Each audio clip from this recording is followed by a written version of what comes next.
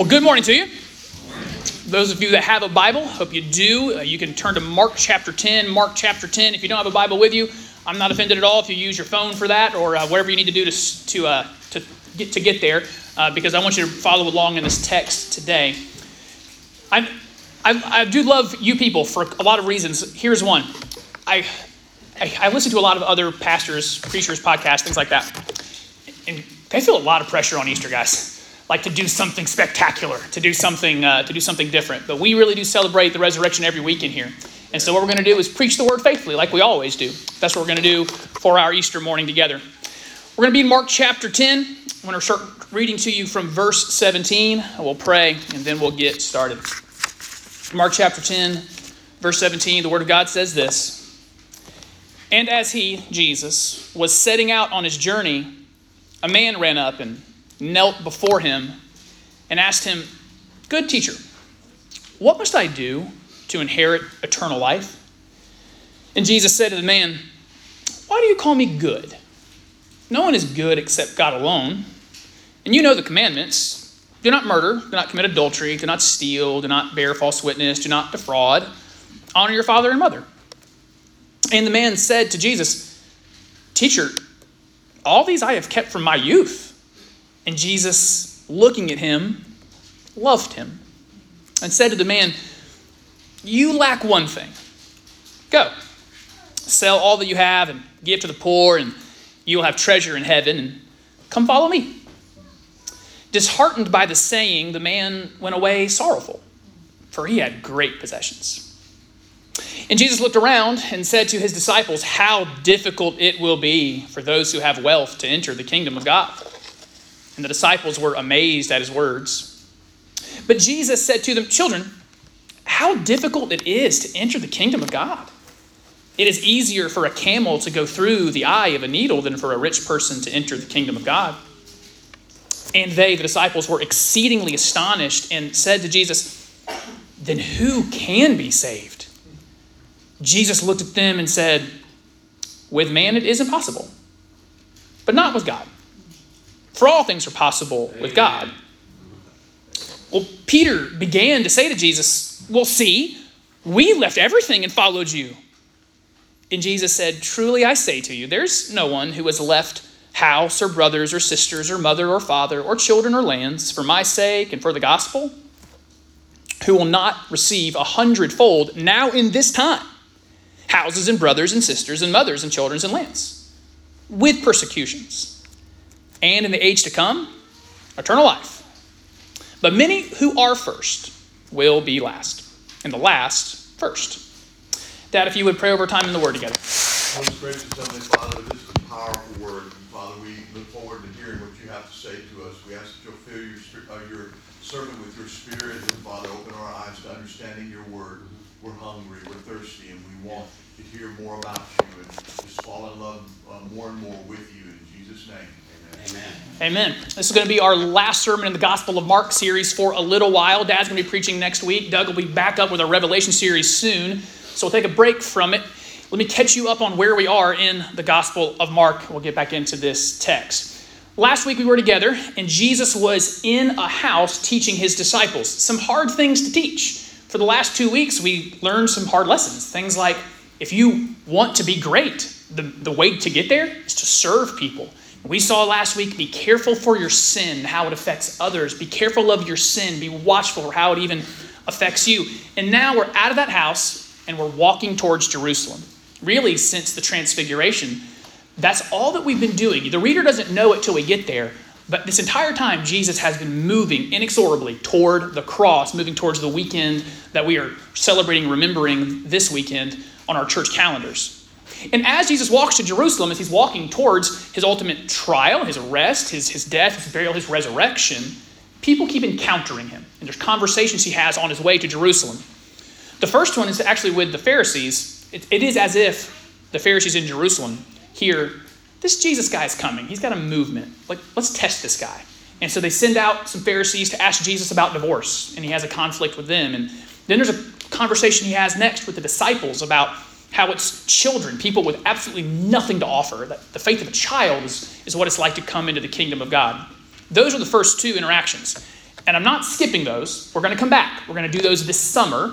But that's why we're skipping to a more Easter-friendly Resurrection Sunday type of text. We're going to come to the third interaction Jesus has on his way to the cross.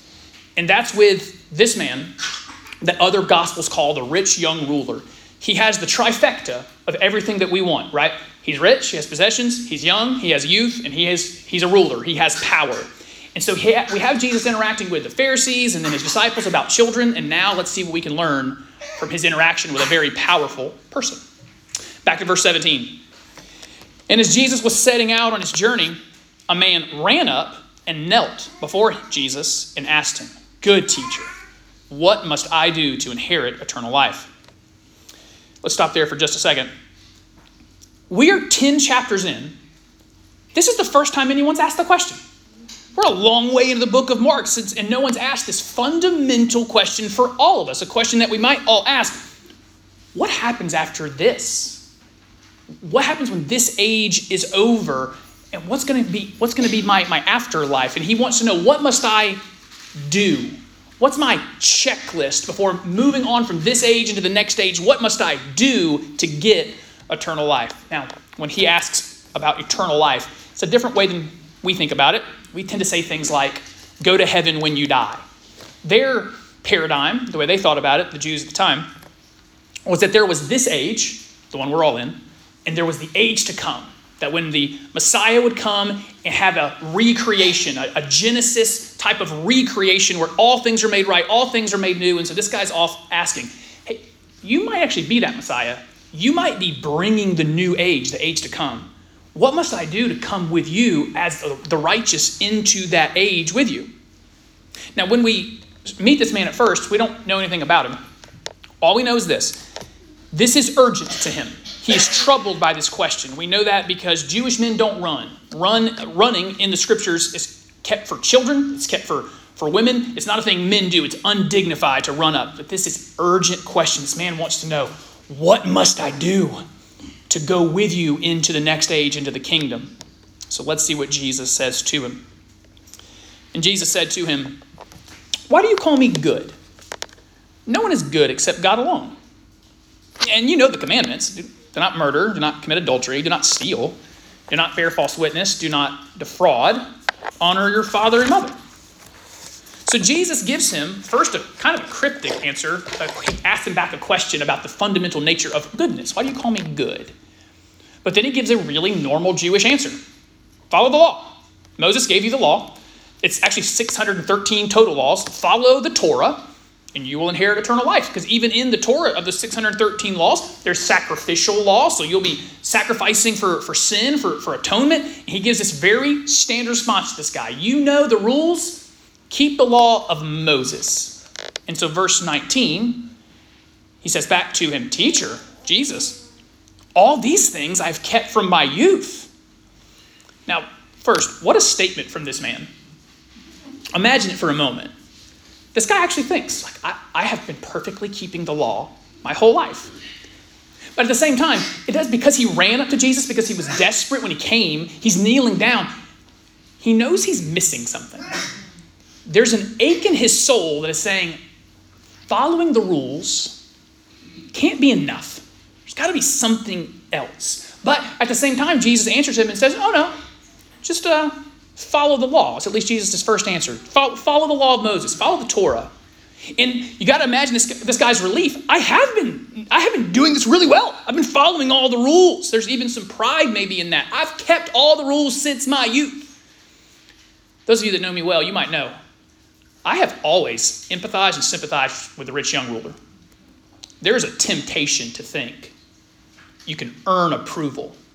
You can earn the approval of others by your behavior. You can even earn the approval of God by saying, hey, look at all the stuff I don't do. Look at all the self-denial that I take a part of. Do you see how these other people are behaving? Can I earn your approval by how I behave? It's almost like a belief in some kind of cosmic karma. Tim Keller says it's the idea of putting God in your debt, controlling God by your behavior, saying, if I do the right things, you got to do things for me too, right? And this guy has this idea. Originally, I got this ache. I feel like something's missing. And Jesus gives him the first answer, just follow the law. And now he's so relieved. But verse 21. One quick note before we read verse 21. It is great here. Jesus doesn't argue with him.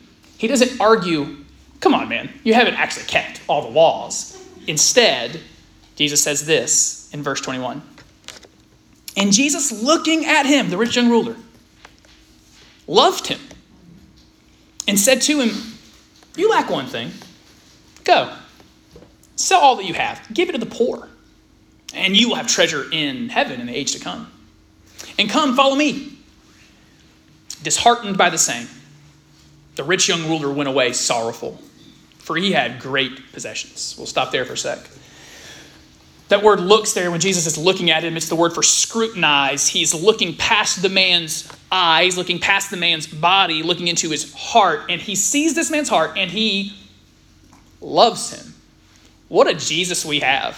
Despite this man's, my type of pride, despite the foolishness of thinking I have lived and measured up, Jesus looks at him and says, I love this guy. This is really, really important point. In the Gospel of Mark, not the other Gospels, this is said of exactly one person. It is said Jesus loves one person in the entire Gospel of Mark. It's this guy. In the other Gospels, you learn that he loved Lazarus. He loved some other people. And in one way, he loves the world. He loves the redeemed. But in the Gospel of Mark, this is the only person that's said of. So that's supposed to tell us something important. Whatever Jesus does next, it comes from a heart of love. He looked at him. He loved him. And then the next thing he does out of a heart of love is say, go sell everything.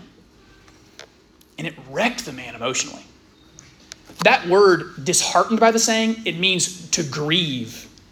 He went away grieved by Jesus' act of love of telling him to go sell, because it was actually the kindest and most loving thing Jesus could do. He revealed the man's heart to him. Take a lesson from that. Sometimes Jesus will call for action that will cause you to grieve. And he has called for that action because he loves you. We said last week, sometimes cutting sin out of our lives will feel like gouging an eye out or cutting a hand off. There are some things Jesus calls us to. They hurt. And there's so much good on the other end. He actually says to him, sell all you have, give it to the poor, and come follow me. You can actually get me, have me instead.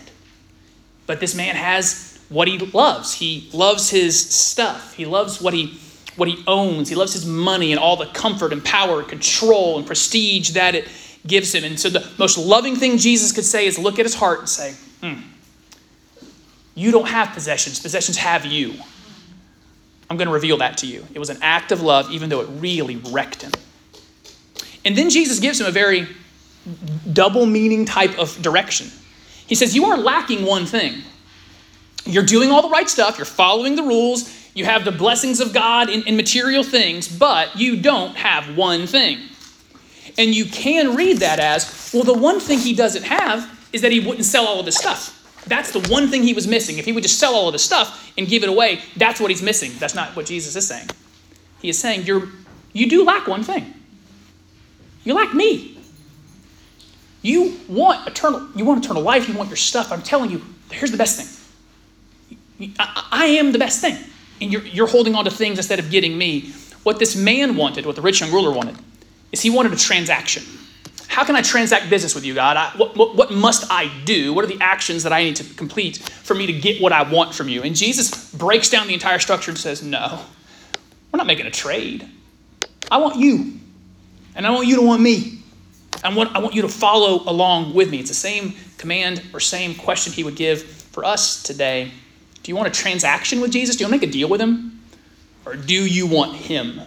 And Jesus' question to this man, or this command, was to reveal his heart to him that you don't really want me. So Jesus gives this man the command, you missed the one thing, go sell all you have. And it grieves him because this man had a lot of possessions, or as I said a moment ago, the possessions owned him, it owned his heart. This type of thinking goes with another teaching from Jesus where he says in Matthew, no man can serve two masters. That's what Jesus' command here to this man revealed. Like, yeah, you behave yourself, you do all the right stuff, but you really love your stuff the most. You love your material possessions the most. Now, imagine the feelings for this rich young ruler. They are not hard to imagine if you'll take a second and sit in it. You get the command, sell everything. I don't know what your valued possessions are, but you think about it. Think about selling everything and not keeping the proceeds, not selling everything and like staying liquid, like you keep your assets. Sell everything, give it away, follow me, come after me. Yeah, that's a devastating thing to hear if you love your stuff. And I even think about, I'm a risk-averse person, and that is, I think, common amongst a lot of folks who have material things. They got there often by being risk-averse and being wise with their resources. I can think about this guy saying, following Jesus, this is getting kind of trendy. It's a growing group. It's a growing movement. They're headed towards Jerusalem. He might be the Messiah. It looks like it could be a good investment. But look at the risk.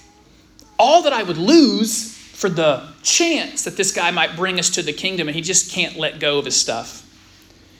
And oddly, we actually never find out what happens to this guy. He just fades off. He goes away grieving, having chosen his stuff over following Jesus. But then Jesus finds this to be a good teaching opportunity. So he decides to teach his disciples. So we'll go back to verse 23. As the man's walking away, Jesus looked around and said to his disciples, "How difficult it will be for those who have wealth to enter the kingdom of God." And the disciples were amazed at Jesus' words. But Jesus said to them again, "Children, how difficult it is to enter the kingdom of God. It is easier for a camel to go through the eye of a needle than for a rich man to enter the kingdom of God." For the disciples here, this is a mind-blowing lesson. Consider the disciples and how they would think about this rich young ruler. This is the kind of guy they want on their side. If they're going to conquer Rome out of Jerusalem, they could use some rich rulers. They could use the resources. They would think this guy's a real credit to our movement. And instead, what Jesus says, it's going to be even harder for him to make it to the kingdom of God. You also have to consider their perspective here, how they grew up. They lived in a very stratified society, not totally unlike what you might see in the Indian caste system today. To their culture, riches meant having wealth. It meant God's blessing you. If you have notoriety and power, it means God is blessing you. And if you have poverty and obscurity, it specifically means God is rejecting you. He's punishing you for something. That's how they grew up. And now they're hearing Jesus turn that upside down. We don't escape that today. On your TVs, on your radios, there's something similar taught. We know it's called the prosperity gospel. That there's this idea that stuff, material wealth, is the blessing of God. And if you don't have stuff, it means God is punishing you in some way. And I just want to make sure we take the time when it's in the text to say that's false. Right now, there's 1 billion of your brothers and sisters, 1 billion of your brothers and sisters who say they are following Christ all around the world right now, in Latin America, in Africa, in Asia. They are living in what we would call total poverty. And they're living in poverty, and they're living faithfully. Faithfully following Jesus in their poverty. They are blessed from God, not rejected because of their poverty. It was a bad teaching then when the disciples thought it. It's a bad teaching now to equate wealth with blessing or poverty with rejection or curse. Jesus turns that upside down here, saying it's actually more difficult for those with wealth to make it to the kingdom of God, and the disciples were astonished by it. So he continues by calling them children, to teach that lesson a little further, and then says something I don't want you to miss. He says that one sentence after children is, how difficult is it to enter the kingdom of God? Not just for the wealthy. He says, period, how difficult it is to enter the kingdom of God. On both ends, he emphasizes how hard it is for the wealthy. But in the middle, he just says it's hard to enter the kingdom on its own. So sit in that for a second. In another gospel, Jesus says, straight is the path and narrow is the way that leads to eternal life. To enter the kingdom, to reject all the temptations of this world, and to follow after Christ, he says, it's difficult. Yeah. Being wealthy just adds another dimension of difficulty to entering the kingdom and following Christ. So first, I want you to sit in that, feel that tension, that it is hard to follow Christ. He's not sugarcoating that. Second, this is actually a quite sarcastic joke. There's a few sarcastic jokes that Jesus tells throughout the Gospels that I enjoy. this, just get the picture here. The camel is probably the largest animal they know of. There's probably not elephants around that part of the world. So Jesus takes the largest animal they can think of, and then the smallest thing he can think of, the thread where you put the eye of a needle, and says, that's how hard it is to get through a wealthy person to get into heaven. And so while this is this hyperbolic, sarcastic joke, it should show us Jesus is saying something very meaningful here. What is he saying by the joke? He's saying it's not hard. He's saying it's impossible for anyone to enter the kingdom of God by their own striving. It's not something they can do at all. It's not just hard, it's impossible. And so that leaves us some questions that we're about to answer, but I want to answer this question from the text. Why is it particularly hard for the rich? Why would those with resources have an added difficulty, an added dimension of difficulty to entering the kingdom? I think it's probably two things that we can surmise from Scripture. One is the security they feel. Having wealth to never have to really stress, you can feel self-satisfied. There's almost a blessing in some poverty in that you know every day, Lord, I need my daily bread just for today. The wealthy might have an added dimension of difficulty because of their status. They never have to stare their own obscurity in their face because they're not obscure. Where obscurity and poverty can lead you to saying, Lord, I know I need you. It's very obvious how much I need you. And it might be something for us to consider that, are we in that category? You don't think about yourself as rich. I know you don't. But do you ever recognize how easy our lives are? That we don't have daily bread in our fridges. We have weekly food. We can plan ahead for months. Not really have to worry. We never have to stare our poverty in the face where we live. We never have to stare our obscurity in the face. And maybe that makes us self-reliant and not leaning on the Lord. So don't just hear today, oh, it's super hard for the rich. You know the rich. Those other people we could name. Those are the people it's really hard for. It might be you. You might be in that category.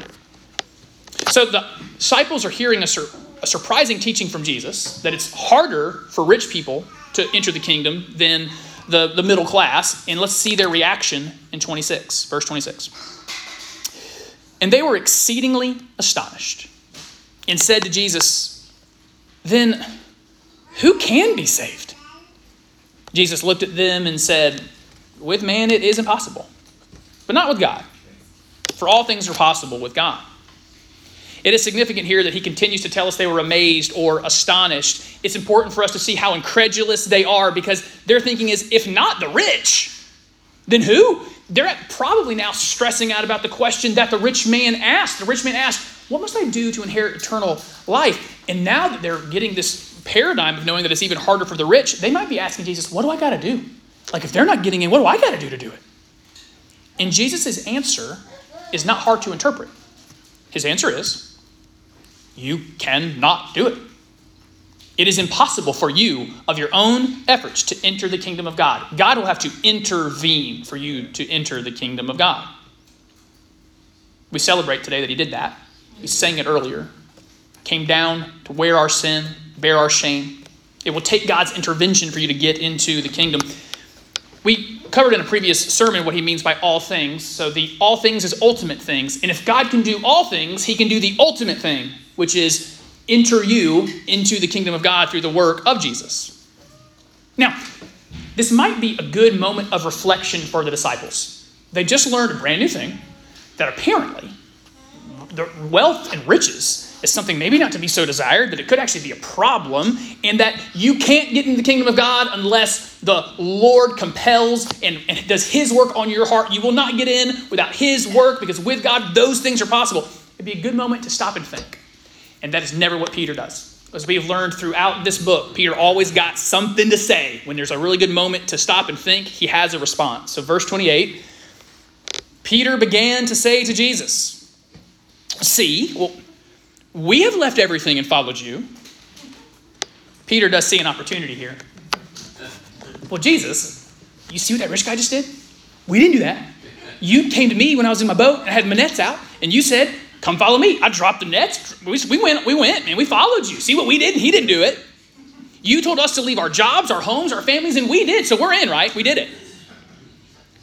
I've learned as I studied more about the disciples, I always thought about them growing up that they were all impoverished and stupid. I thought that was what the disciples were. But I've learned Jewish young boys were decently well educated. They knew a good bit of the scripture.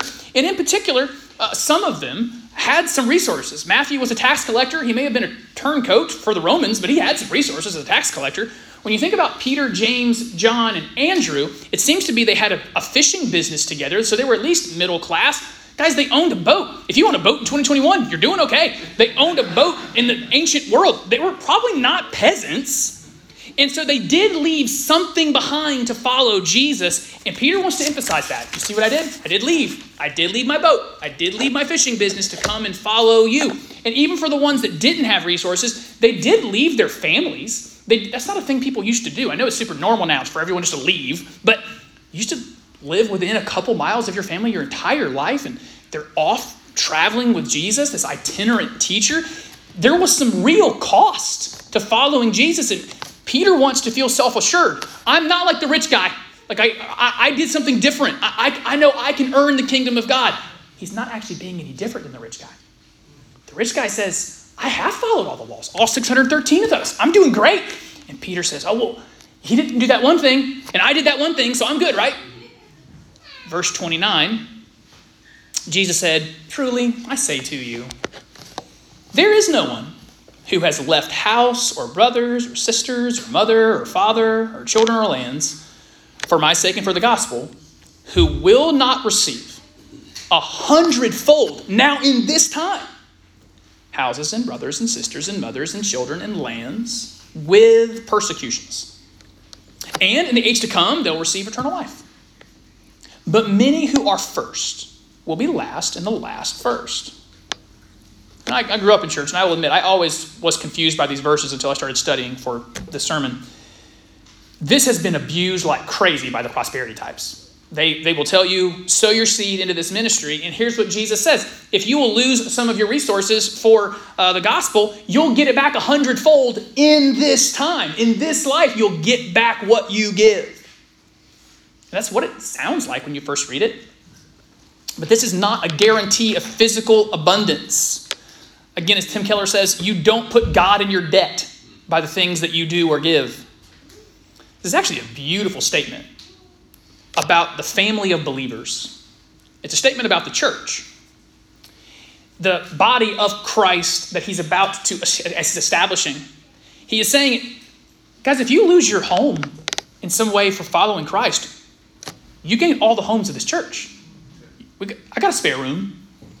If you lose your job, you leave your job to stay away from a temptation that's at your job, you gain all of us to help you out. He's saying whatever it costs you to follow Christ through each other, you'll get it back 100-fold because you have each other. Consider the list. If you lose your house, well, we can help out. So it says you lose your siblings, lose brothers or sisters. I know in this room, guys, there's a lot of you. You are much closer to someone in here than you are your actual blood relative siblings because you found brothers here. You found sisters here. I know I did. I'm fortunate. My best friends in the world happen to be my siblings. But even if I would have lost one because of some biblical reason, man, I got plenty of brothers here. I got a big old family in this place. I got plenty of sisters here. What if I were estranged from my parents because of the gospel? You think I could find another father here? Another father figure? Some of you are very physically, very literally raising kids who are not your own. In the church, if you lose these things, you gain them 100-fold. Praise God. Because we have each other. That's how you get those in these times. And then those faithful followers, they get eternal life too in the age to come. So Jesus is saying there to Peter, yeah, you left everything. And what you left, you gained me and you gained all the church. You gained all of us working together. He also doesn't sugarcoat anything here. Earlier he said entering the kingdom of God is hard, and then don't miss what he did say. He said, you'll get all these things 100-fold because you get each other, but you'll get persecutions too. And we get those together as well. We get to be for one another in those persecutions. I think that's a big part of that Revelation series that Doug is going through.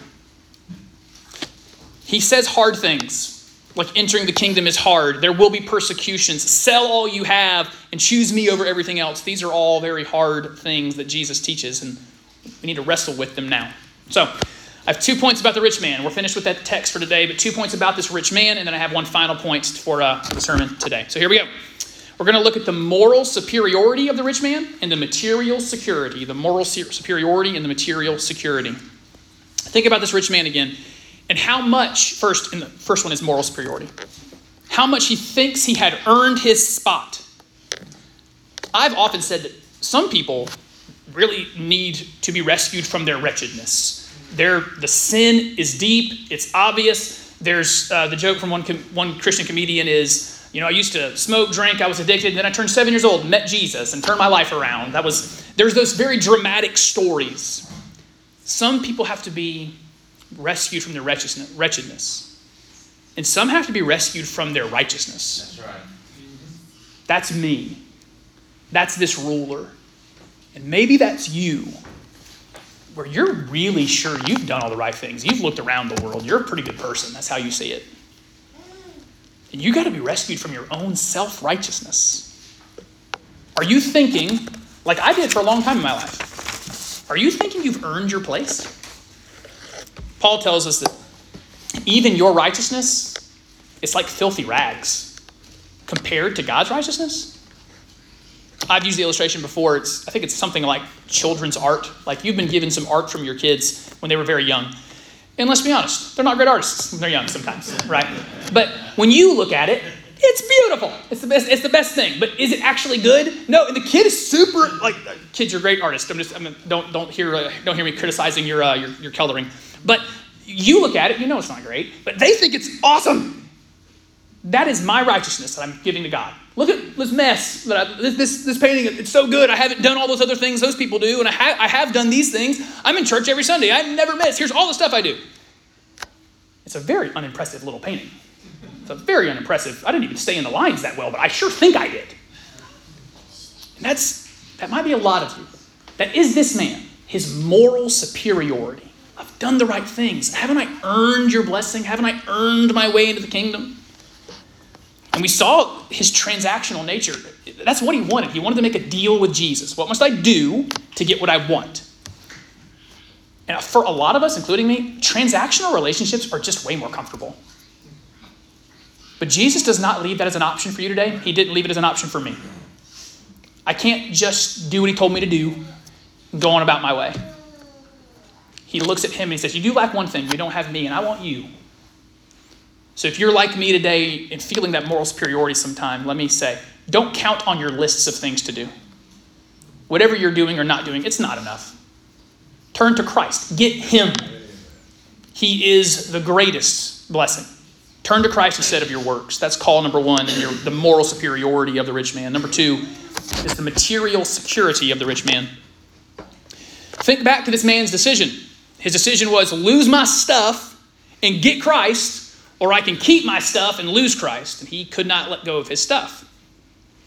That decision, in different ways we're going to pull out here, that decision is before all of us today. Will you lose what you find most precious to get Christ, or will you hold on to it tightly and lose out on Christ? But let's get specific here. I can allegorize it and turn it to a lot of things, or we can talk about what Jesus is talking about. He's talking about money. Are you certain, this is my question for you today, are you certain you love Jesus more than your money, more than your stuff? Money is a hard topic, in part because churches have done a really bad job of teaching about it over the years, and they would follow the sermon with an offering. We're not doing that. He talks about it a lot. It's actually one of the most common teachings of Jesus is about wealth and riches and money. He seems to know something about our hearts and how our wealth and our money almost secretly just kind of gets in there. How much we want our stuff, how much we want our comforts, how we want our experiences. Especially in this world where we live in the West, money is so deceptive in a lot of ways. Here's one way it's deceptive. We don't feel materialistic because the entire milieu of our culture is telling you need stuff. That's what advertising is, by the way. Advertising is trying to get you to believe you don't have enough. You haven't been to this place. You haven't seen this movie. You don't have the streaming service. Your internet's not fast enough. Your car's not good enough. And then not just the billboards and the streaming services that the ads we're seeing, but also the curated look that we get of everyone's life on social media. You get to see highlight reels of everyone else while you actually get to see only your bloopers. And you are looking at other people's lives going, they have all this stuff. It becomes so deceptive where you look at what you have and you don't think it's a lot because you see all this other stuff. We think we're not rich, but almost every one of us has more than we need. We would be irresponsible today not to hear from Jesus about this question and ask ourselves, do my possessions have me or do I have my possessions? Do I hold them openly to say, Lord, whatever you want for this, it's yours. You gave it to me. You either gave me the skills, abilities, and intellect to earn the money to get my stuff, or you actually just blessed me with it. Are we open-handed with our stuff? It's worth asking yourself that question. So money's deceptive in this culture because we think we don't have a lot and we do, but it's also deceptive because we think a certain amount will make us happy. I think a lot of you in your 30s and 40s in this room, I know this is true of me sometimes. When I was 20, I thought, if I could make that much money, I bet I'll be happy. And then I made that much money. And I went, I'm not even all that happy. I think I'm going to need more. I think some of you at 20 thought, if I could just get this much, if I get a house, if I get these cars, if I could make this much, I bet I'll be happy. And you all got there and you went up, I don't think it's nearly enough. I'm going to need some more. Money tells us if you just get a little bit more, you'll be happy. There are some great academic studies from universities that show it's not true. Since 1975, the average American is twice as wealthy. The average middle-class person has twice as much. And our level of happiness hasn't gone up at all. We are just as happy or unhappy as we were 40 years ago, even though we've gotten opulently more wealthy.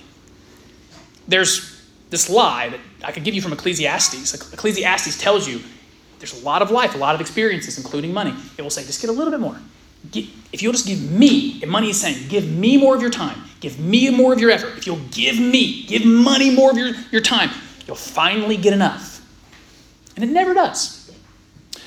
I've illustrated that to you before by giving you some scriptures from Ecclesiastes, but in study, I ran across this. It's so funny to me, and I want to share it with you, about how money is deceptive by telling you you'll finally have enough if you keep working hard enough. It's from Mark Twain, the 19th century brilliant writer. He's so sarcastic and witty, and he heard the head of the Vanderbilt family. So you've all heard of the Vanderbilts, some of the wealthiest people in the history of the country, built most of the railways. And there was a much ballyhooed story from the head of the Vanderbilt family after he got to $70 million, which in our dollars it's insane. And he said he needed $500 million. His goal was, I need to get to $500 million. I have 70. I need to get to 500. And this is an open letter Mark Twain wrote to the Vanderbilt guy. He said this, poor Vanderbilt. How I pity you. You're an old man. You ought to have some rest, and yet you just struggle and deny yourself and rob yourself of sleep and peace of mind because you need money so badly. I always feel for a man who is so poverty-ridden as you. Don't misunderstand me. I know you own 70 million, but then you know and I know that it isn't what a man has that constitutes wealth. No, it is to be satisfied with what one has. That is wealth. As long as one sorely needs a certain additional amount of money, that man is not rich. 70 times 70 millions can't make him rich as long as his poor, poverty-ridden heart is breaking for more. You've got your 70 million, but you say you need 500 million, and you are really suffering for it. Your poverty is something appalling. I tell you truly that I do not believe I could live 24 hours with the awful weight of 430 million of abject poverty crushing down on me. I should die under it. My soul is so wrought upon by your hapless pauperism that if you came by me now, I would freely put 10 cents in your tin cup and say, God pity you, you poor unfortunate. There's so much truth in that. We just keep thinking if we just get a little bit more, we'll be fine. G.K. Chesterton said of this topic, there are two ways to have enough. One is to accumulate more. The other is to just want less. And it's worth us considering today. What's our relationship to our possessions? What's our relationship to our money? And it's this This is deceptive. Money is deceptive in a third way here. And Jesus teaches elsewhere in the Gospels that you cannot serve God and money. I quoted that earlier. And it might be because of this. I think it goes to the rich man here. Sometimes it's not the money itself, and it's not necessarily the experiences or material things we buy that have our hearts. Sometimes you might think it's not the money. Money doesn't have me, but it's the fact that money gives us power over somebody. It might be that money gives us control of someone's life. It's that money gives us a certain level of comfort so we don't have to stress. It's that we can use that money to purchase things to get approval from other people. It's worth searching one layer deeper. Maybe it's not money that you love so much. Maybe it's the power, control, comfort, approval from others that you're using your money to get. So the question for you today, do you have a loose grip on your money and a tight grip to Christ? Or does your money have a tight grip on you as you hold loosely to the kingdom? The call today from Jesus is this: sell what's keeping you from me. For some of you, maybe it's not money, but something is keeping you from Jesus. And his call there is you do lack this one thing. You might be behaving and doing a lot of the right stuff. Hey, you're here on Sunday morning in Easter. You're doing the right things. Whatever's keeping you from me.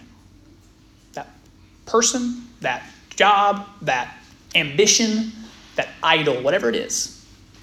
Sell it. Get rid of it. And come follow me. So we have the moral superiority of the rich man. Asking yourself today, do I think I'm earning my salvation, or am I coming to Jesus knowing I need him? Number two, the material security. Are you loving your wealth more than you're loving Jesus? And that call is just sell whatever is keeping you from Jesus. And this is the final thing I want to give you today. The band will come up and we'll sing. We're closing down this part of the Gospel of Mark series. We'll pick it back up in the summer. I want you to know that the next three verses after what we just read, for the third time in the book, Jesus will predict his own death. He will say to his people, we're going to Jerusalem and they're going to mock me, spit on me, flog me, kill me. After 3 days, I'll rise. That's what we're celebrating today. And when he says this, what the scriptures say of his followers is some were amazed and some were afraid. That to me is the reactions that we have to Jesus in these teachings. These last 3 weeks, to be great, serve people. To be careful of our own sin. And now, be careful that you're not just being morally superior and secure in your money. I'm either amazed by him or I'm afraid of him. Because these are hard questions.